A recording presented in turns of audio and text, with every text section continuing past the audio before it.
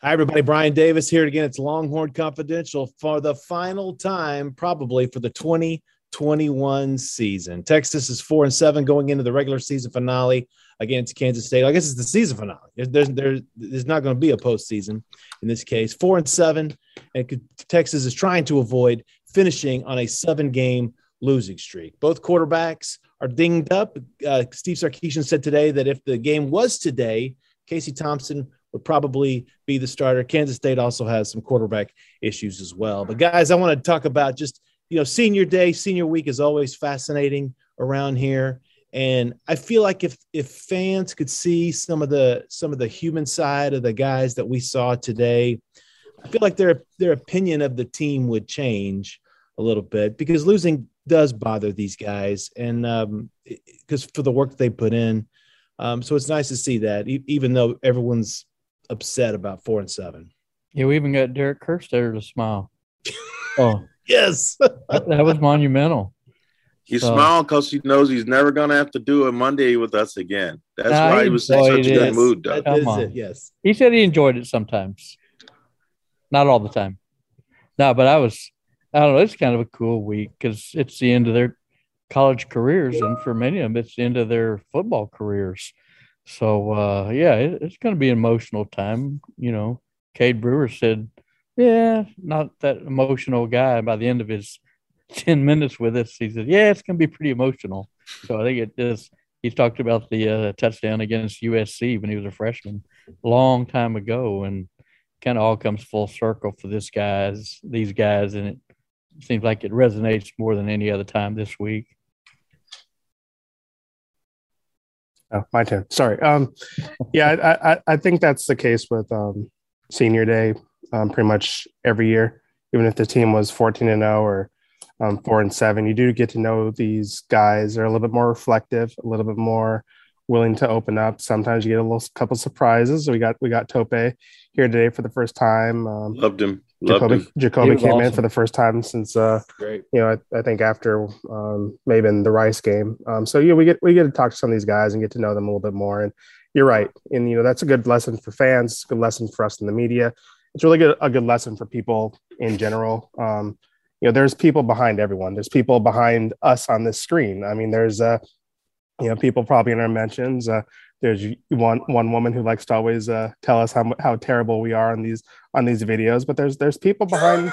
There's people behind everyone. There's feelings behind players. There's feelings behind coaches. There's feelings behind your grocer down at the HEB. I mean, there's people. It doesn't hurt to be nice to people. I mean, that's just kind of how it is. Kindness is free. And I think that's a lesson that people can learn for everyone, especially during the season where these guys are 4-7. It's not like these guys are 4-7 and enjoying every minute of this. They probably hate this more than every single person that's rooting for this team. Losing sucks, and these guys know it. And sometimes this wouldn't hurt to not be a jerk and just kind of live your life in the spirit of Thanksgiving. And be nice, people. That's all I gotta say. And sometimes senior day just kind of reminds us of that. Speaking of kindness, a non-senior showed up today by the name of Bijan Robinson, just a prince of a kid. And he's out for the season with a dislocated elbow. And he's in here smiling. He's in here telling us that he will be back next year. He will not be transferring. It's God's plan that he stay a Longhorn. And he could have slept in today, but he didn't. He said he enjoyed coming in. He enjoyed the process of speaking with the media. He likes the relationship that he has with us. And he's an example. He's the best player on one of the worst Texas teams in 3/4 of a century. And he's in here positive and smiling and joyful. And he's an example of what life can be. Life throws you curveballs. But you can make you can straighten out those curveballs if you have the right attitude. And I think he's a great example to other kids on how to be a pro. Even though he's a collegiate athlete, he's a real pro already at this. He's a pro at football, and he's also a pro at life. He's a shining light. Yeah, and I felt like that was why it was important, just kind of to pin him down on the record to make sure that he was going to play for Texas. And I thought it was important that he said, I am going to play. I'm sure people in his circle want him to sit out and protect himself for the draft at some point. But no, this is a dude who not only wants to get on the field and play, he wants to do it in burnt orange. Yeah, I think so. Like I said, it was refreshing talking to these guys today. And I think you're right, Brian, too.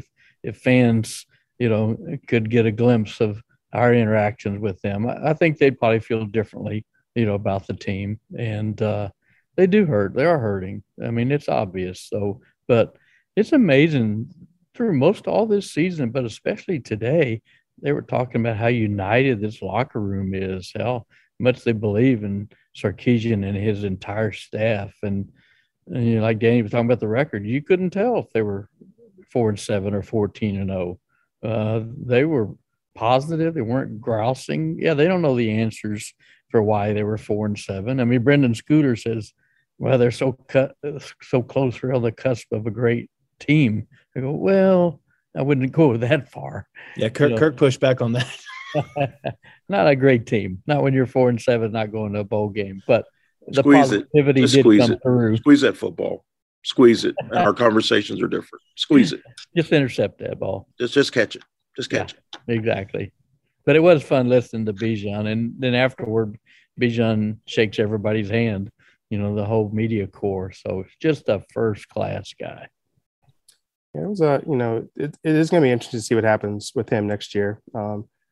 I think it's probably good for Texas fans, leads to, I guess, less speculation during the offseason about his future. But, I think we've seen proven this past year with the NFL draft with guys like Jamar Chase and Sewell from Oregon that you can skip a year and, not have it hurt your draft stock. And Jamar's obviously having a great rookie season. So, that at least probably had to be a talking. I think he said it has been a talking point, around his circle. So, good for him for kind of cutting that speculation short. I wouldn't have faulted him if he had chosen to sit out next year and protect himself. I mean, he did leave the last two games with an injury. So, I mean, you can't really, that's obviously has to be concerned, but good for him. And I'm looking forward to seeing number 5 back out there and seeing what he can do, coming off this injury. And, he says he's going to be cleared in a couple of weeks. I don't know if that's cleared to be doing bench press and all that stuff, but, it'll be good to see him in the spring and good to see him during the 2022 season. He was trying to go back in the game after dislocating his elbow. That's how positive and motivated this team guy this guy is. So, he's impressive. We probably should hit on a little bit of Steve Sarkisian today. I thought that was interesting. He had 3 main points of things he wants to get better at, going into 2022. Number 1 was improve the pass rush, get more depth along the offensive line, and he wants to open up the quarterback competition. I know a lot of people are going to probably like hearing that, and whether that means getting a freshman recruit or going into the transfer portal, he's open to anything and everything, as he should be at this point. And said, let's start with you on this. Yes, we can rank all these things, but in your mind, if you were Sark, said, where would you start? You always start at the most important position, quarterback. No great college football team is deficient at that position. Now, they had some big games at the position. Casey Thompson had some wonderful games at the position. But like he said, you have to open that up. He's a quarterback himself by trade. He knows how big that is. And so maybe you need to get bigger and sturdier at that position. Both guys got banged up this past week.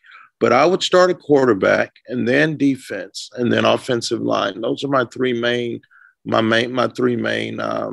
priorities if I'm Sarkisian.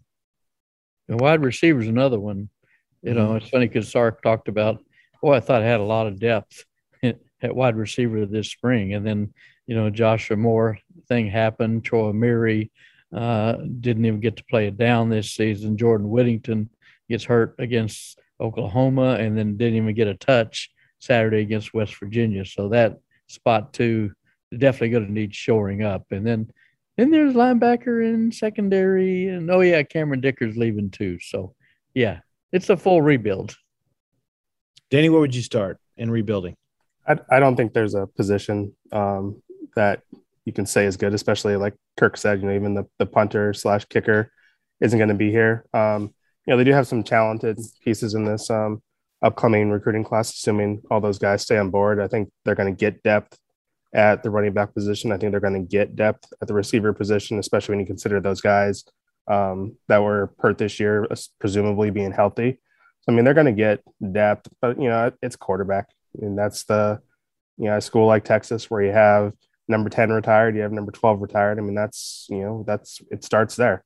And with Sam leaving and, Hudson and Casey, Casey's had some great record-setting historic performances this year, but he's also had some performances that were not good and make you wonder if he is the future at this position. And Hudson was a 4-star guy, but he's struggled greatly at times, but shown a couple flashes. So, Steve needs to first off start with those guys, figure out if they're in the future plans, figure out if Malik Murphy is a guy that you can build this program around, or you figure if you need to go find a guy in the transfer portal who, maybe only needs like 1 year before he's getting ready to go to the league, and you can kind of, build something there before you start. So, offensive line quarterback is probably my big two. I think they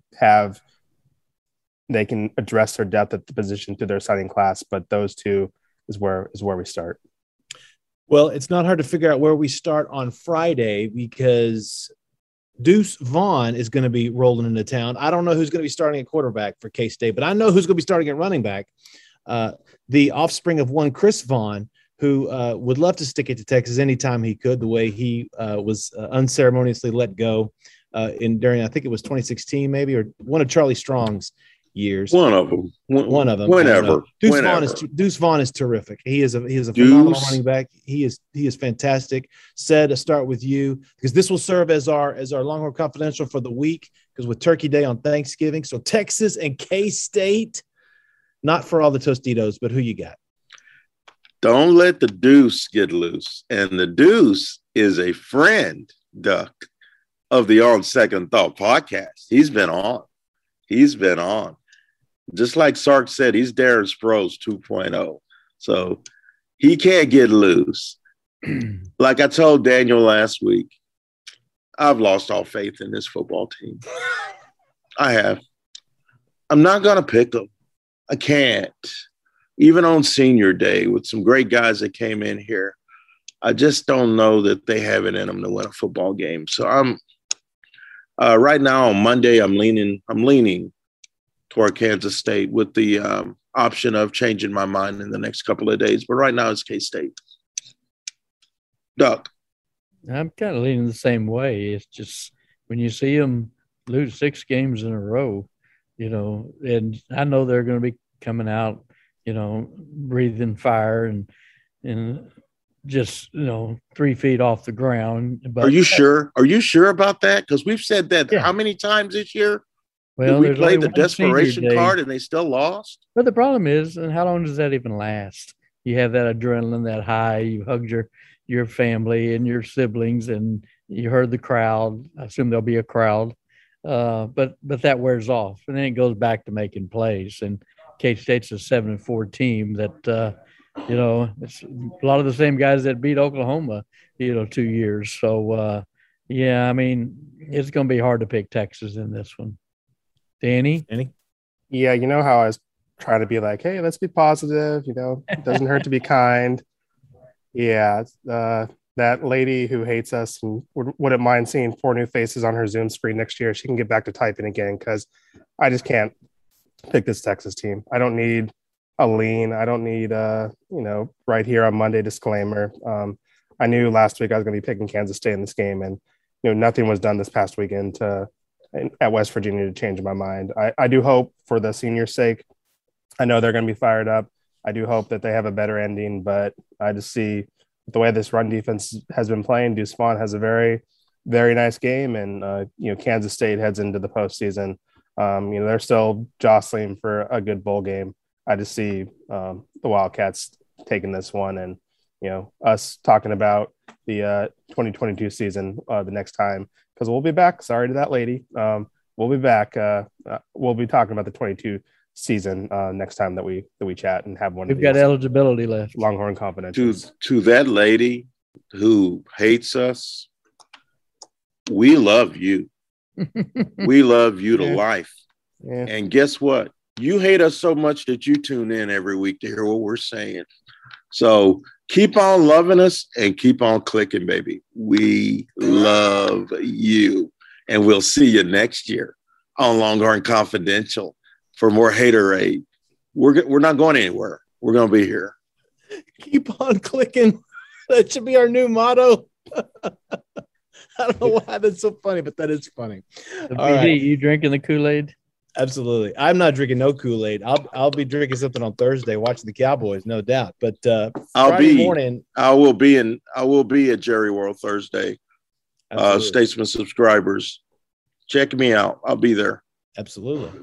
I will be checking out the Purple Power Cats on Friday morning. Give me K-State as well for all the reasons you guys listed. It's too hard to see Texas pulling it out against a 7-4 team that, quite frankly, needs to keep winning and building for their own postseason efforts right now. So give me K-State on Friday. But anything else before we wrap it up here before the holiday? Go get some Raisin Bran. I'll say this to our friends out there. Enjoy the holidays. This is a Thanksgiving that most of us will be gathering in larger groups because it's a lot less dangerous, but stay safe out there. Continue to mask up. Enjoy your loved ones. Tomorrow's not promised. And everyone have a happy holiday. We appreciate you guys tuning in every week and reading us. And we hope that we bring a little bit of entertainment and information to you as well. If you've made it this far, we appreciate it. I know a lot of fans out there are frustrated. I know a lot of fans probably checked out a couple weeks ago, but if you're still, cheering on this team, wanting to read about this team, we appreciate you using Hook'em.com as your avenue to, there are a lot of good sites out there, and we're glad that you are checking us out and going through this turbulent season with us. And enjoy your Thanksgiving. I know I will be with my family, and I know the guys will be too. But I just hope everyone has a good turkey day and doesn't get too drunk during the Cowboys game. Stay safe, everybody. Absolutely. And as always, remember, read it all at Hook'em.com and Statesman.com. For all the fellas, I'm Brian. We'll talk to you next time.